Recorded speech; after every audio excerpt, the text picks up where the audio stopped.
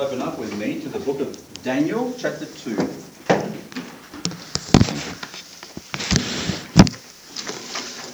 Book of Daniel, chapter 2. And we'll read from verse 31 to 36 this morning.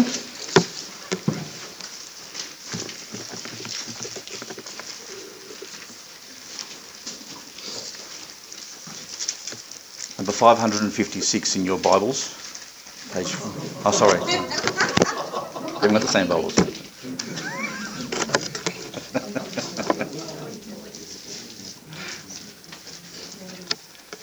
Book of Daniel. So you've got to pass Isaiah, Jeremiah, Ezekiel, just after them.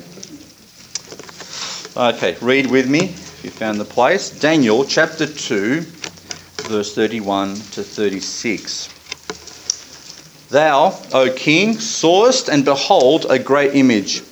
This great image, whose brightness was excellent, stood before thee, and the form thereof was terrible.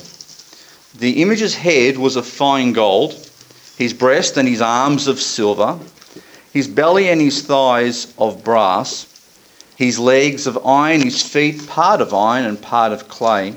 Thou sawest till that a stone was cut out without hands, which smote the image upon his feet that were of iron and clay, and brake them to pieces.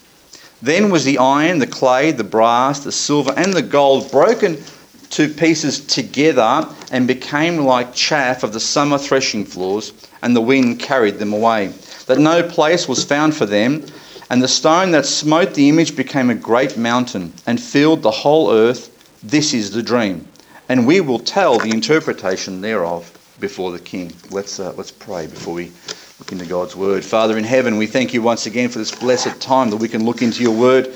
And I ask this morning that you prepare our hearts, that they may be fully opened to your truth, that we might take that truth into our hearts, into our lives, and it may transform us from the inside. Father, we just pray that as we leave this place today, once again, that we would leave differently to when we first walked in, and that we'd live a life challenged to live more for our Saviour, to give all for him, because he gave all for us.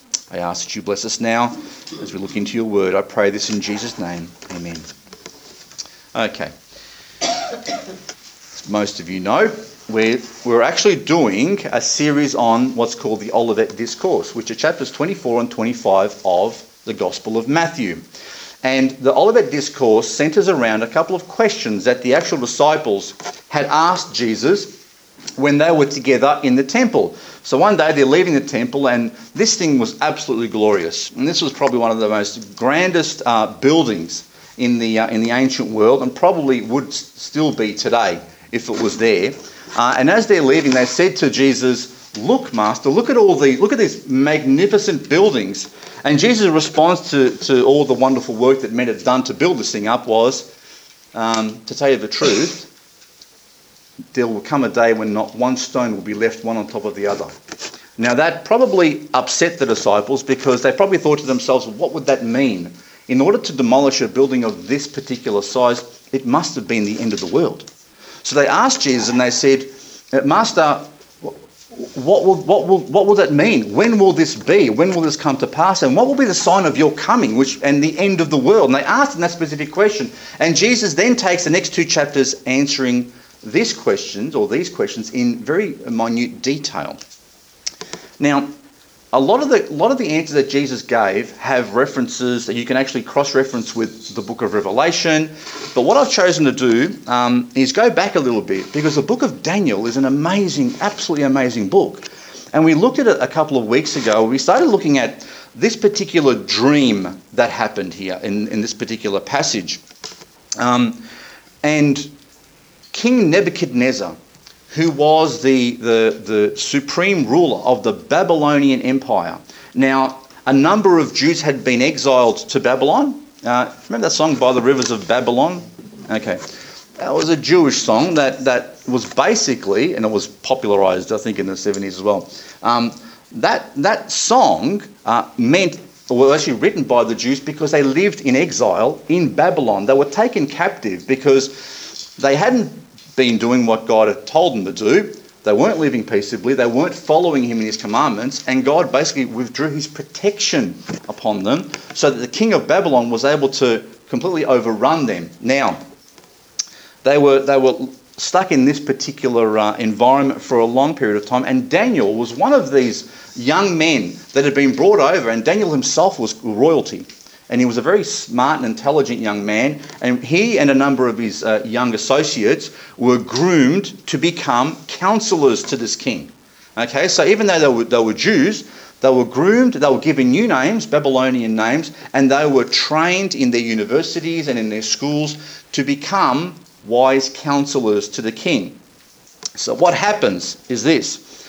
King Nebuchadnezzar, greatest man in the world at that particular time, has a dream. And what ruins him is that he can't remember the dream.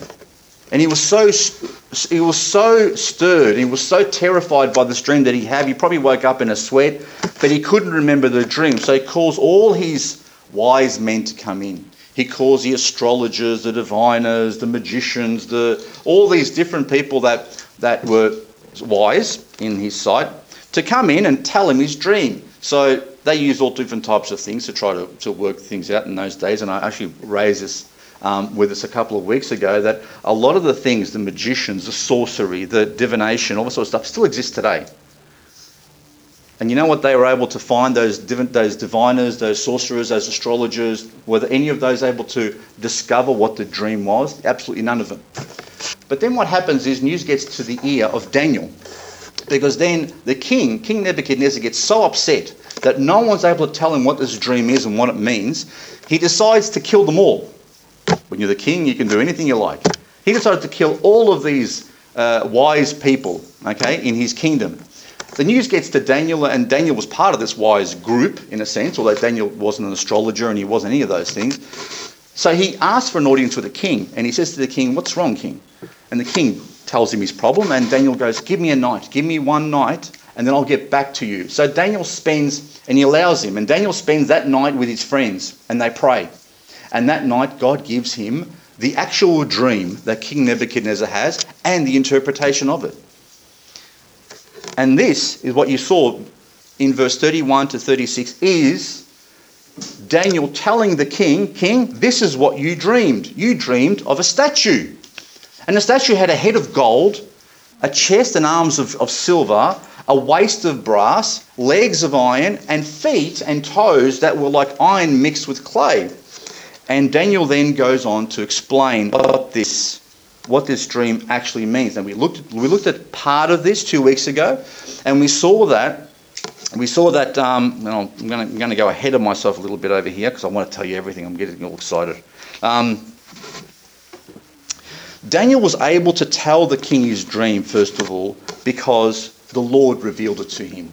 And the Lord knows everything. He knows what dreams we dream. He knows what thoughts we have. He knows everything before, during, and after any event. Okay? There is nothing that escapes God's attention. And God knew the dream that Nebuchadnezzar had, and he was the one who planted the dream. He was the one who planted the dream in Nebuchadnezzar's mind, because that dream of that statue turned out to be a prophecy about the empires of the world, starting from Babylon and finishing up at the end of the world. You might say, well, how does that work? Well, it's actually quite simple. The way it works is the actual explanation is not overly complicated, but the amazing thing was about this particular dream that it foretold all the empires that would come after Babylon before they even existed. Way before they even existed. And we had a look at a few of those last time. So listen, as we're looking, as part of this Olivet Discourse, we're going to be looking at the coming Antichrist. We'll be looking at the coming one world government, which is being prepared right now as it is. Okay, the false prophet. The Bible talks about a false prophet, a false world religion that will come into play. We'll look at the book of Revelation. So we're looking back at Daniel now to give us a bit more of a foundation as to what's going to come in the future. Now, look at verse 38. It says there, "Now Daniel presents the interpretation of the dream to the king and says," in verse 38, "And wheresoever the children of men dwell, the beasts of the field and the fowls of the heaven hath he given into thine hand." So he's basically saying, "King, God's allowed you to become king. And everything in this world is under your dominion because God has given it to you and hath made thee ruler over them all. Thou art this head of gold. Okay, so the King Nebuchadnezzar and the Babylonian Empire represents the head, or is represented by the head of gold in this statue. And it starts off with him. Now, were there countries and nations before them? Of course there were. The Assyrians were before them, a number of other nations before them. But world powers? No, the Babylonians were the greatest at that time, and it starts with him. Okay, we saw 2 weeks ago that Nebuchadnezzar and the Babylonian Empire was the head of gold, and after Babylon's demise, after it succumbed, a new ruler, a new world empire came into play, and that's verse 39. And it says, "And after thee shall arise another kingdom inferior to thee, and another third kingdom of brass, which shall bear rule over all the earth." So we looked at those three kingdoms. Now, the kingdom that overtook the Babylonians was the Persian Mede Empire. Okay, the Median Empire and the Persian Empire together. And the amazing thing about that is, before it actually happened, God had already said, this is what's going to happen. Now, Nebuchadnezzar was the supreme ruler of the world. There was no reason to expect that the Persians were going to come up and overtake them, but they did. Okay, and Cyrus, the king of Persia, overtook Babylon, and it was actually King Nebuchadnezzar's son, Balthazar, I think his name was, that lost the rule and lost the power, supreme power that he had. So the Medes and the Persians joined together, and they are represented by a chest of silver, and guess what? 2 arms, which is interesting because they're represented by 2 types of people joined together in one nation. Okay, following this, okay, who was the one that took over the Persians? Who defeated the Persians? For those of you who have watched the movie 300 or anything like that, you'll understand that the Persians were giving the Greeks a pretty hard time, and the Greeks resisted for a number of years until a particular guy called Alexander came up. Okay, now his father was a pretty astute general, and he was actually quite successful himself. But when Alexander the Great came along, he took it to another level. He defeated the Persians and ruled all the area that the Persians ruled and even more. Okay? Now it says there it's represented by a waist of brass, and that was Greece. So you have gold, the golden head, which is Babylon, the chest of silver and the arms of silver, which is Persian and Media, and then you have the waist of brass, which is represented by Greece. Hundreds and hundreds of years before these things ever happened, this was identified in Daniel. And there are other prophets that actually give you more detail about it, which we don't have that much time to go into because it's a sermon, not a lecture. Okay, but look at verse 40. And today we'll be looking at the 4th kingdom. And it says, "And the 4th kingdom shall be as strong as iron, forasmuch as iron breaketh in pieces, and subdueth all things. And as iron that breaketh all these, shall it break in pieces and bruise." You know who overthrew the Greeks? The Romans. The Romans had a very good use of iron. They were an absolutely brutal nation, and they conquered the world larger again. Okay, in 168 BC, the Romans overthrew the Greeks. Now, Alexander died at a very young age. Alexander died at about 33 years of age. But amazingly, by 33, he had conquered the whole world. And God actually predicts that he would die at a young age and that his kingdom would be split amongst his 4 generals. Actually, you know what's funny? It says that the prediction states, or the prophecy states, that Alexander would conquer the world in a short amount of time like a leopard. It actually said he'd run like a leopard across, but then he'd die. And this leopard had 4 wings. And those 4 wings represented the 4 generals that his kingdom was split up into after he died. And it says that his kingdom would not be given to his posterity, which are his children. Because normally, if you were an emperor or a king, where would you pass your power on to? Your kids. You know what they did when he died? They knocked off his family. They killed his family. So only the generals took over.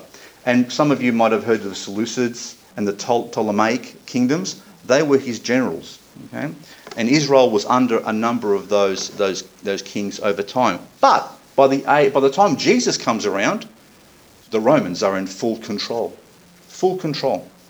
The Romans ruled all of Europe, the Middle East, into North Africa for at least 650 years before it fell. Okay? It was the greatest empire the world has ever known and lasted for a period longer than Babylon, Persia and Greece all put together. Those three world empires lasted for 437 years. Rome lasted for over 650. And if you count when it splits up into the Holy Roman Empire, it lasted over 1,500 years. And there are some even saying it's never finished at all. It's actually never really disappeared. But we'll look at that possibly next week. The history of Rome is pretty obscure though. Like, how did it start? There's a bit of there's a legend that says that Romulus and Remus were the ones who actually started or founded the city of Rome in 753 BC. And the city itself, Rome, is named after Romulus. Well, it's named after Romulus because he knocked off his brother Remus. So it was named after himself, and he became the first king of the city of Rome. Now understand, in those days, you'd start off as a city. And remember the Greeks were called city-states? Well, Italy was very much the same. Each city had a particular king. And these city-states, okay, all independent, would fight with each other, okay, to gain land. And the larger and larger you got, the more successful you got. Well, Rome started with a city, the city of Rome. And then it grew and it grew, took over more land and more land, had more conquest, became better and better at what it did, until eventually it ruled the whole world. And it ruled with a particular system. Okay, Rome began as a kingdom around 800 BC, but it started off as a republic. Guess where they got that idea from? The Greeks. Okay, and they got their ideas from the previous kingdom as well, from the previous empire. So it started off as a republic, but then became what's called an empire. To have an empire, you need an emperor. You need one supreme ruler that rules over a large area of land. And that first ruler, that first emperor was called Octavius, and he took the name Augustus. Okay, now he was a Caesar. Yeah? The word Caesar is ruler, is another word basically for ruler. And you know a lot of the German kings call themselves Kaiser, which is the same word. And the Russian name for ruler is what? Tsar, which is the same word. So the word Caesar is often repeated in all the European cultures, and it's just repeated over and over. So Octavius then they gave him a special name, Augustus Caesar. And most of us know Augustus, you've heard of Augustus Caesar. Now, the Roman Empire lasted for quite a long time, but it split. It split into West and East around 395 AD. Okay, the Western Empire ended at 476 AD.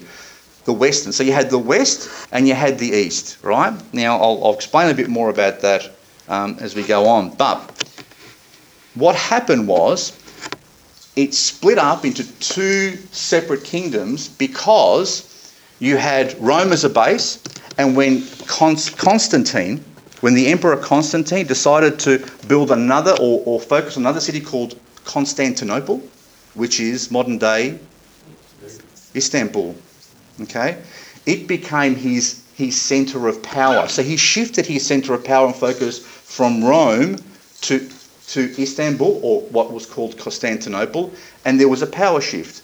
And there became two arms or two parts of the actual kingdom. Now, it didn't just it didn't just split politically; it split religiously as well.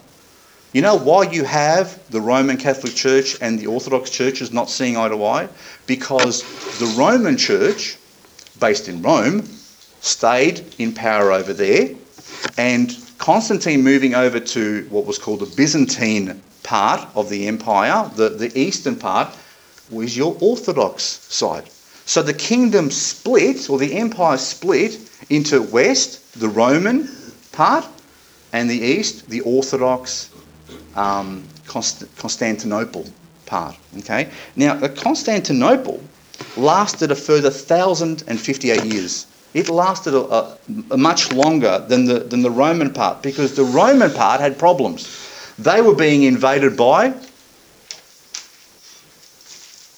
have you heard of the Visigoths, the Goths, the Vandals, the Lombards, the Anglo-Saxons, the Picts, there's a whole heap of these different tribes, Germanic tribes, that settled all through the Western Europe.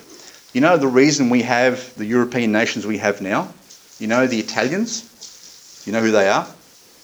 They're called the Lombards, because the Lombardians actually settled in Italy, the peninsula of Italy. Do you know why we have Spanish?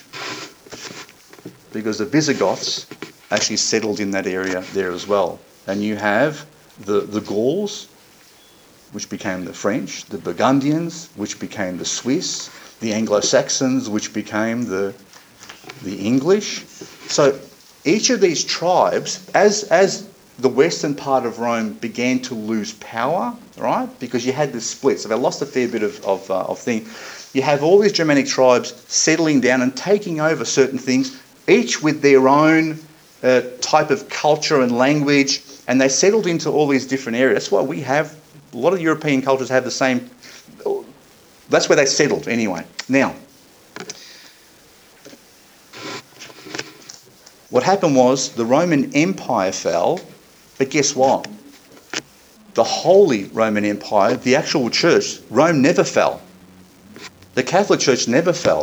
And what happened was, most of these tribes that settled, okay, whether they were Lombards or whether they were Picts or whether they were Visigoths or Goths or Gauls, guess what? They all took on.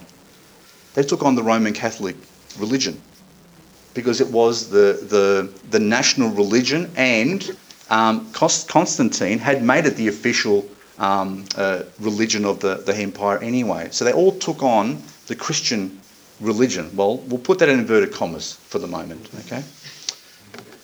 Okay. So just as, do you remember the Medes and the Persians were represented by a chest of silver and two arms, okay? Amazingly enough, two legs represent a divided kingdom of, or empire of, Rome. Well, how did God know? How did Nebuchadnezzar know? How did Daniel know that the Roman Empire would be split into two and exist for longer as two than one even? It's because God knew. God knew well before that it was going to happen. Okay.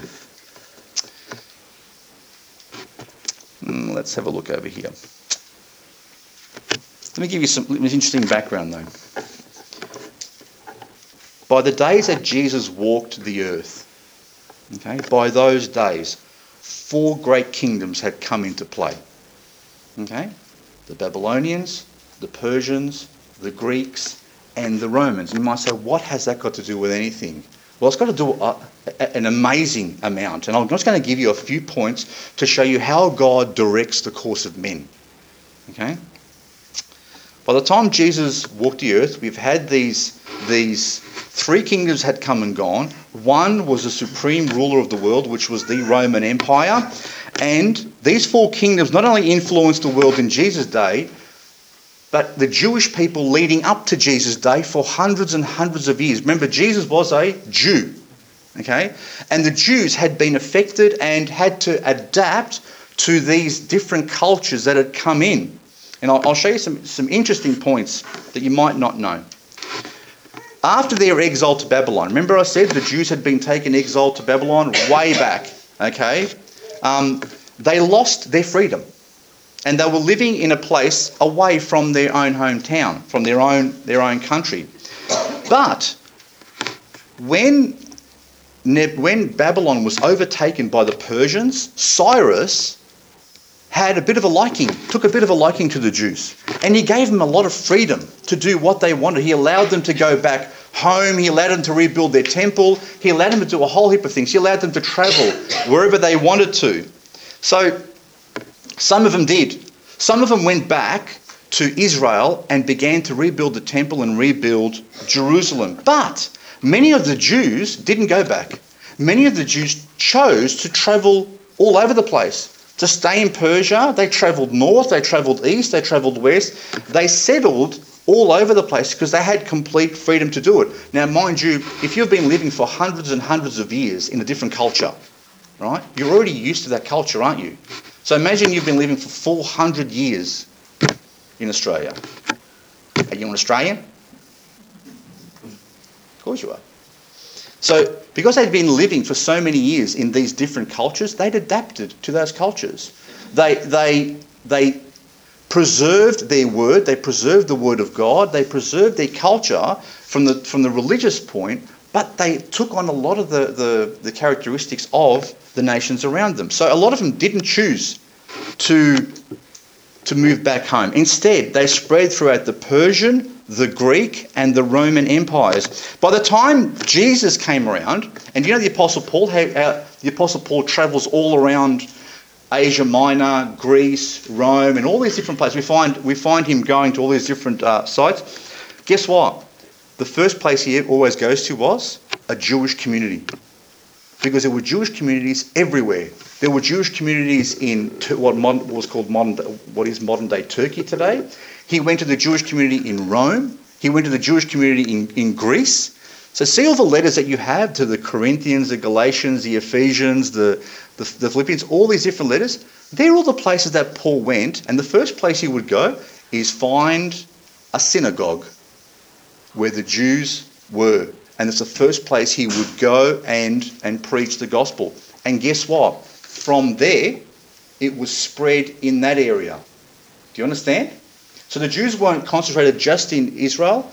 They were all over the place. And as the disciples went around, as the apostles went around, they would go to the Jews first, because that was their home, their people.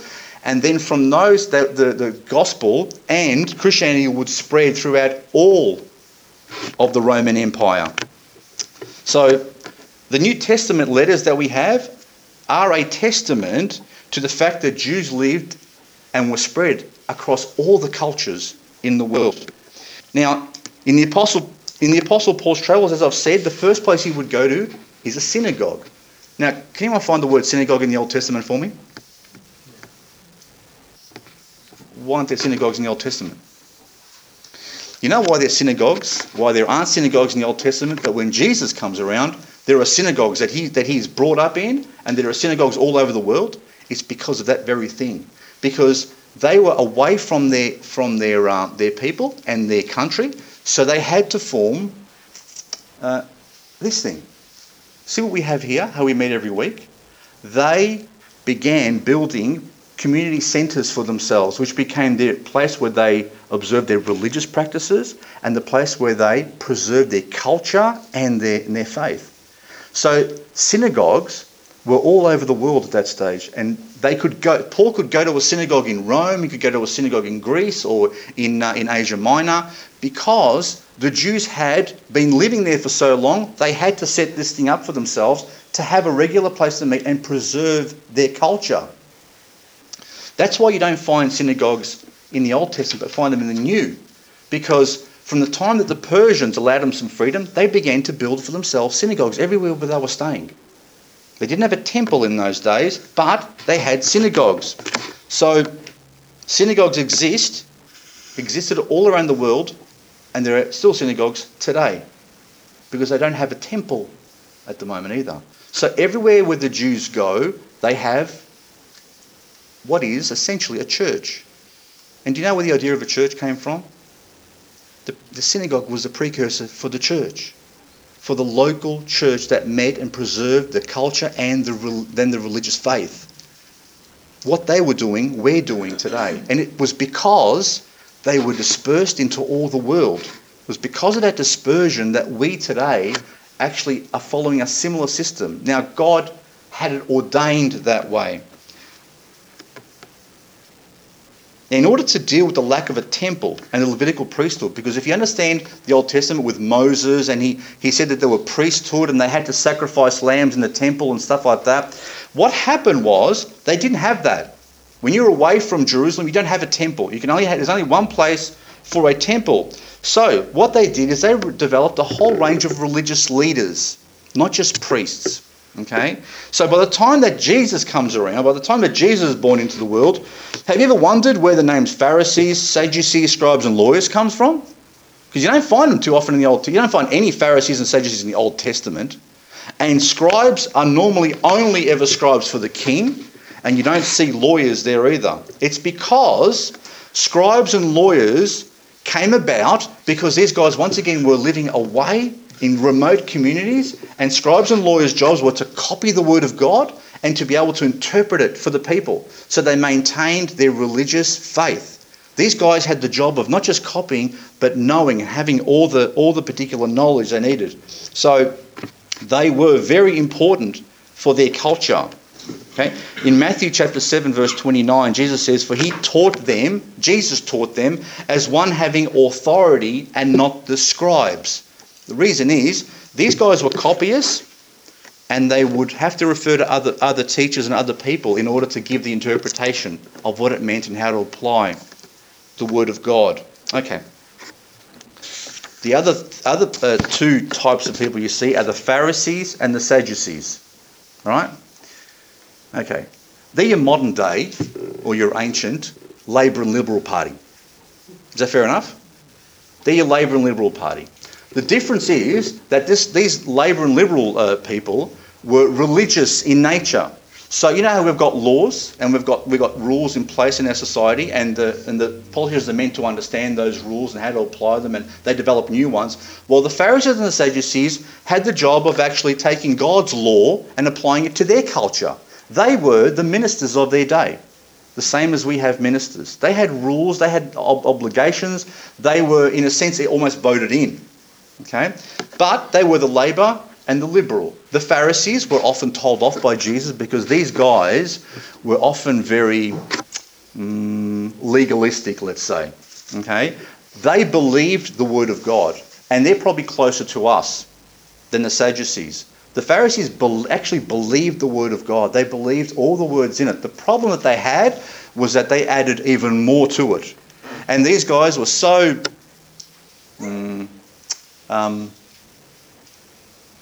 what's the word I'm looking for?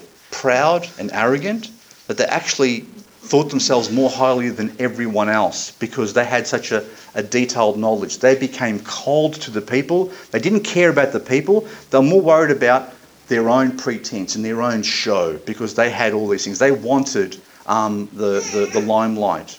The Sadducees, on the other hand, didn't believe most of the word of God. They didn't believe in angels, they didn't believe in resurrections, they didn't believe in half the stuff. They were what we call the liberals of our day. Not the Liberal Party, the liberals in terms of the church, let's say. They didn't believe a lot of it. They had been influenced by the Greeks, which were in charge of most of the world, and their culture. So Greek philosophy and Greek ideas and all those things, they took them in and they tried to meld them and fit them in to God's word, and so you ended up losing half of God's word.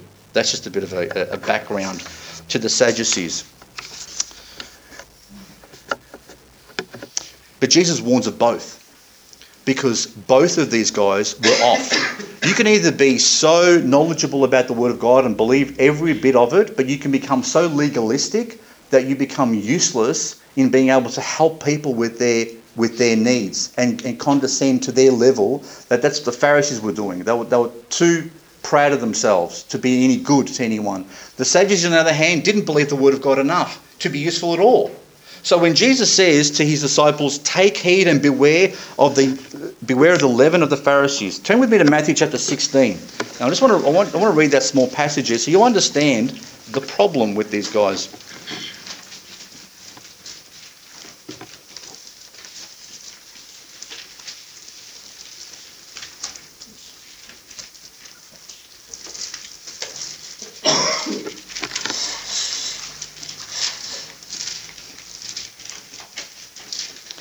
Matthew 16:6 says, "Then Jesus said unto them, Take heed and beware of the leaven of the Pharisees and of the Sadducees.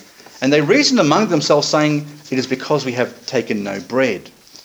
Which, when Jesus perceived, he said unto them, O ye of little faith, why reason ye among yourselves, because ye have brought no bread? Do you not understand? Neither remember the 5 loaves or the 5,000, and how many baskets ye took up? Neither the 7 loaves of the 4,000, and how many baskets ye took up? How is it that you do not understand that I spake it not to you concerning bread, that you should beware of the leaven of the Pharisees and of the Sadducees?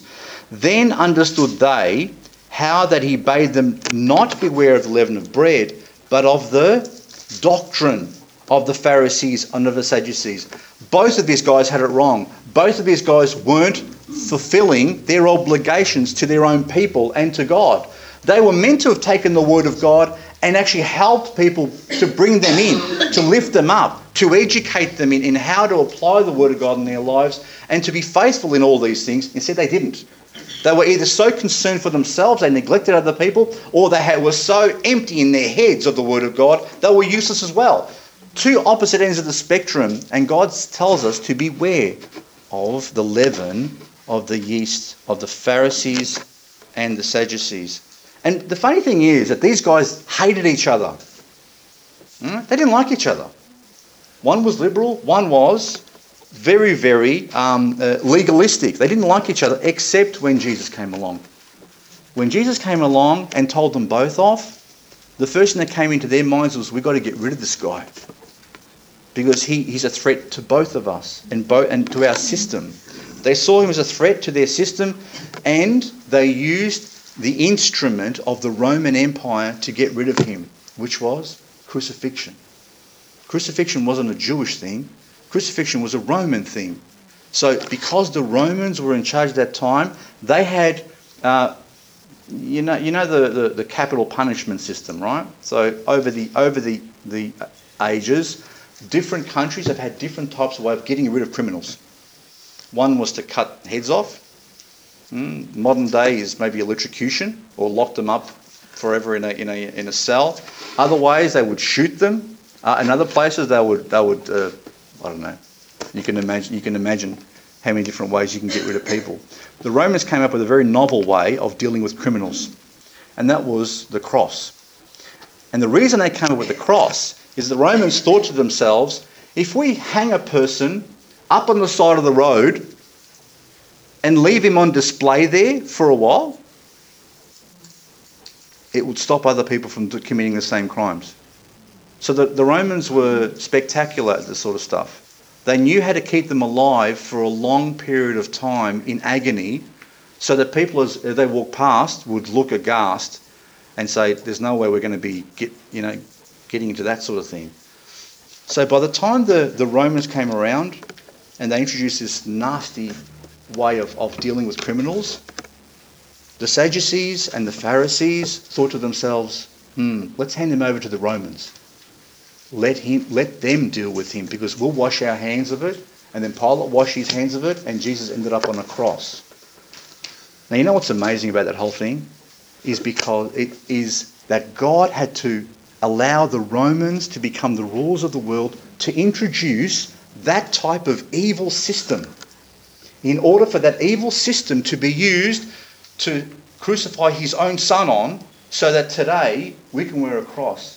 And it reminds us of the sacrifice that was made on our behalf.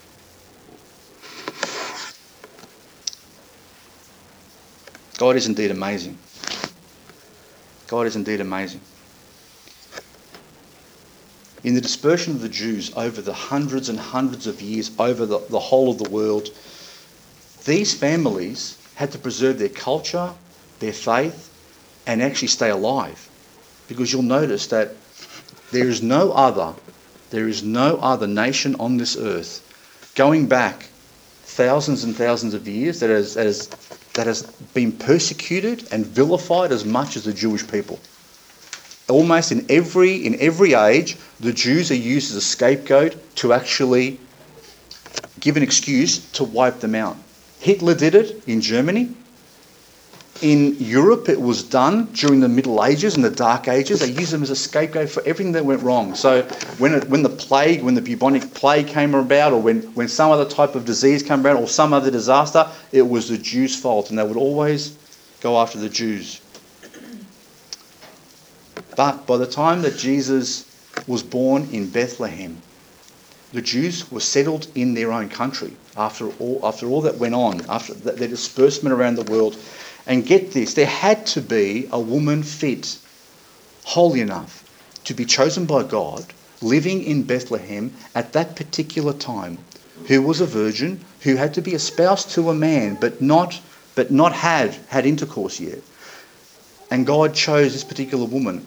For that woman then to be chosen, she had to have a holy enough husband who wouldn't throw her away because he found her pregnant already.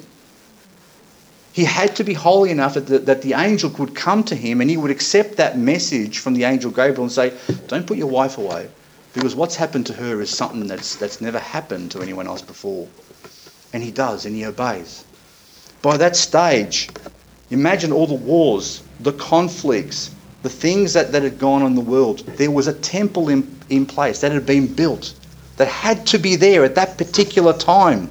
There had to be that public style of execution that the Romans had instituted, and they had to become the rulers of the world at that stage. There were so many things that had to be just right for Jesus to be born. Over 300 prophecies in the Bible that are actually fulfilled in Jesus and Jesus alone.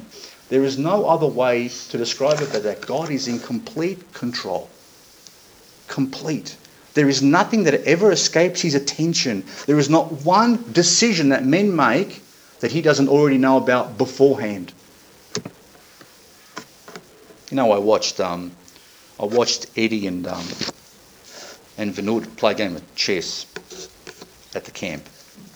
And I think I saw them setting up the thing, and then I turned away, had half a cup of coffee, I turned back, and Vinod had Eddie in a checkmate position. I don't think it was that slow. It was.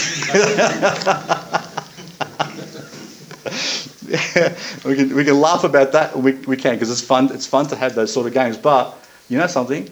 There is not one move that God doesn't know, that either men make or angels make or the devil makes, that he doesn't know well in advance, and he's already got it all planned out. There is nothing that escapes his attention. There is no plan or device that you can bring against God that will somehow cause God to go, oh really? I didn't see that coming.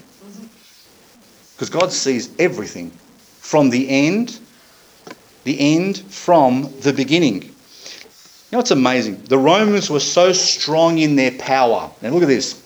Look how God allows everything to work. The Romans were so strong. They were so militarily powerful, right? That in Jesus' day, there was something that existed called the Pax Romana. Anyone heard of that? The Pax Romana? You know what the Pax Romana means? The Roman peace. It existed between, let me see if I get this right, 70 AD, right, to 192 AD. And during, it lasted longer than that. It was a span of 206 years. Sorry, from 27, made a mistake, from 27 BC, before Jesus was born, 27 years before that, to 180 AD, there was this thing called Pax Romana. The Romans had such a peace, they were so powerful, that the whole empire, there was no wars. There was absolutely no wars. There was no disturbance. There was no nothing. You know what that means? That when the apostles were going around the empire to spread the gospel, there was no wars to worry about. They could do it in relative peace and safety. The Romans had built such a good road system between all the empire that they could safely go around to anywhere in the empire. The Romans had such a safe passage, right, and such a safe system that you could send a letter from Jerusalem and you could be confident it would get to Rome without being taken by someone else, by thieves or the Romans had such a thing, this thing called Pax Romana. Actually, the Pax Romana is said to have been a miracle because prior to those 206 years, there had never been a peace for so many centuries for the whole of human history. So 200 years, there was complete peace. And you know what it was?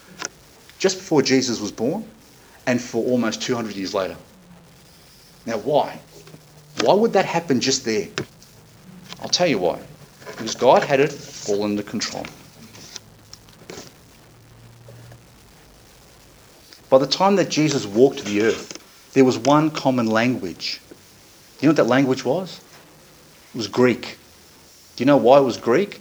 Because Alexander the Great had, many years before, conquered the world before the Romans and spread Greek culture and language everywhere. Greek was even the standard language in Rome.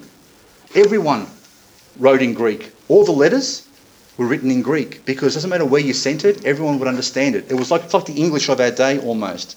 So what's amazing, when it comes time for God to send his son into the world, when it comes time for the Bible, the New Testament to be written, guess what?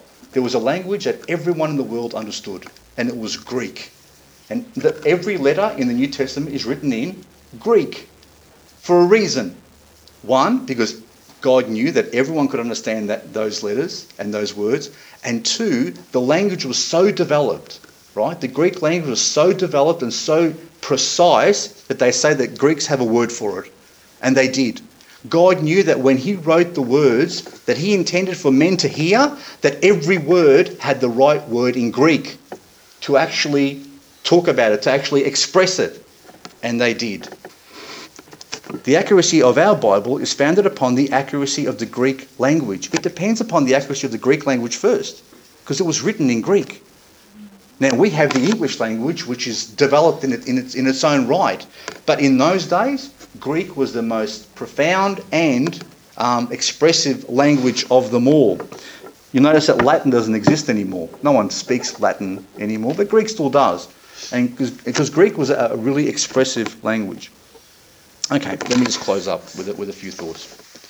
In all these things, in the rise and the fall of earthly empires and the countless decisions made by men each day of their lives, isn't it absolutely amazing and assuring that God knows every turn and every step that men would take and used everything to achieve his own purposes? When God says something will happen, there is not one little error that will happen on the way there. That's why Daniel says, "Blessed be the name of God forever and ever, for wisdom and might are his. And he changes the times and the seasons. He removeth kings. He setteth up kings. He giveth wisdom unto the wise, and knowledge to them that know understanding. He revealeth the deep and secret things. He knoweth what's in the darkness, and the light dwelleth with him." There is nothing that God doesn't know. There is nothing that escapes his attention. When it came time for the Babylonians to fall over, God had already worked it out. Time for the Persians to come in. When their time was up, God had already ordained it. It was time for the Greeks to come in. When their time was up, God said, time for the Romans to come in. God knows every step before it ever happens. Do you remember I told you 2 weeks ago that behind the world of men, behind the politics of men, behind the things that men do, there is a spiritual battle that's raging. And I gave you the example of where Daniel, there was the angel Gabriel was trying to get to him to deliver a message from God, and it says that the prince of Persia withstood him for 21 days. And we reasoned that there is no earthly man, there is no earthly king that can resist an angel of God for 21 days. First of all, you can't even see them, so how can you resist them? So this prince of Persia must have been an angel, a fallen angel, that was contrary to what God wanted to do. So the prince of Persia fought with Gabriel, took him 21 days to break through, to get this message to Daniel, and the archangel Michael had to help Gabriel to break through in that instance. Ever read the Lamentation in Ezekiel chapter 28? It talks about the king of Tyre. And it talks about this king of Tyre, or Tyrus, being incredibly beautiful, full of wisdom, walking in the garden with Adam and Eve, walking among the fiery stones in heaven. This is not a lamentation about a man. This is a lamentation about the devil himself. So we know in the background of men there is a war raging. There is a war raging with battle lines and nations and hierarchies and those sorts of things. But despite, this is what I didn't tell you last time, despite all of Satan's plans and schemes, all of his planning, all of his attention, he could not stop one detail in God's plan. If God has ordained it, there is not one thing he can do about it. He can fight as hard as he likes, he can rage as much as he likes. When it comes to a chess game between Eddie and Vanud, okay, a chess game between God and Satan is a grand master playing a novice. Despite all the spiritual battles from Babylon until Jesus' birth, there is not one prophecy concerning Jesus that Satan could stop. He couldn't stop where he was born, when he was born, how he would live, what he would do. He tried to kill him and he couldn't stop him from rising from the grave. There is nothing that Satan can do.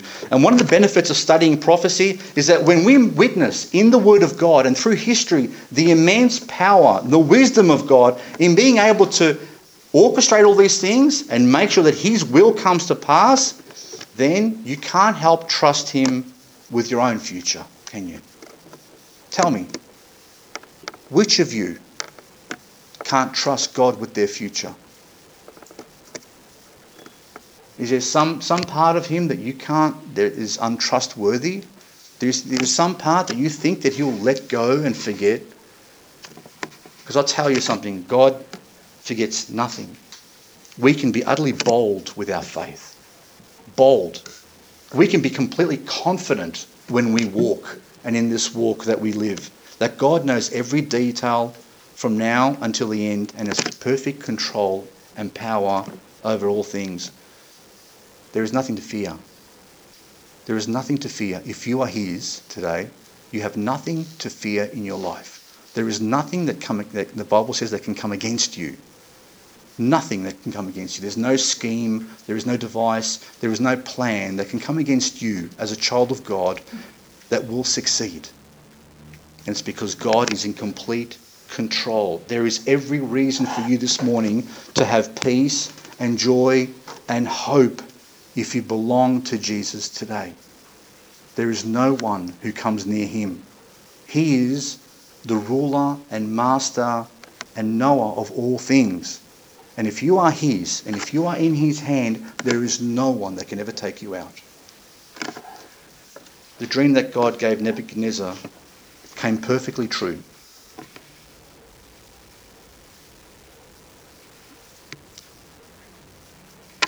I haven't finished with this prophecy yet, because I haven't hit the feet.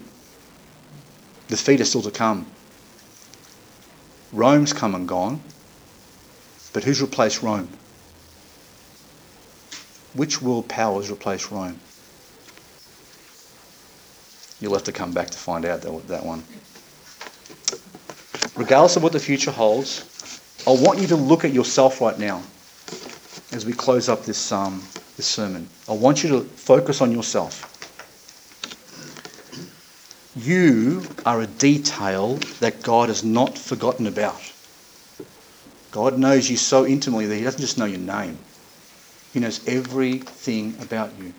He knows your thoughts. He knows your fears. He knows your dreams, your desires, your weaknesses, your strengths. He knows everything about you. You are important to him in every possible way, even though you may not realise it. He says that you are. He says that you're important, and you're important enough that he would send his son to die on a cross for you. So this morning, if you don't know Jesus Christ as your Saviour, and don't leave these doors this morning without having that peace, that assurance that you are in God's hand. Because I'll tell you something, and I will guarantee you something this morning. If you are not in God's hand and you're in your own hands, that is a scary place to be. Because you can't guarantee your next minute in your life. There is no security in yourself. You can't even control your next breath. You don't know if your heart will stop in the next minute. And if you can't control your own health, How can you possibly control your eternal destiny? If you choose him today, there is not a power in this universe or outside of it that can take you away from him. I'll close this passage. But God commendeth his love toward us, in that while we were yet sinners, Christ died for us. Much more then, being now justified by his blood, we shall be saved from wrath through him. For if, when we were enemies, we were reconciled to God by the death of his Son, much more being reconciled shall be saved by his life. If God was able to, while we were his enemies, send his Son into the world to save sinners like us and get that job done, how much more will he hold you in his hand and keep you saved? If you want to share, if you want to spend some time and talk later on with me or Brother Eddie or anyone else, you feel comfortable with talking about your eternal security, please come and talk with us. We'd love to share what we have with you so you can have that peace and security as well. God bless you. Thank you. Time for a hymn, and I'll get the hymn book, Brother Eddie.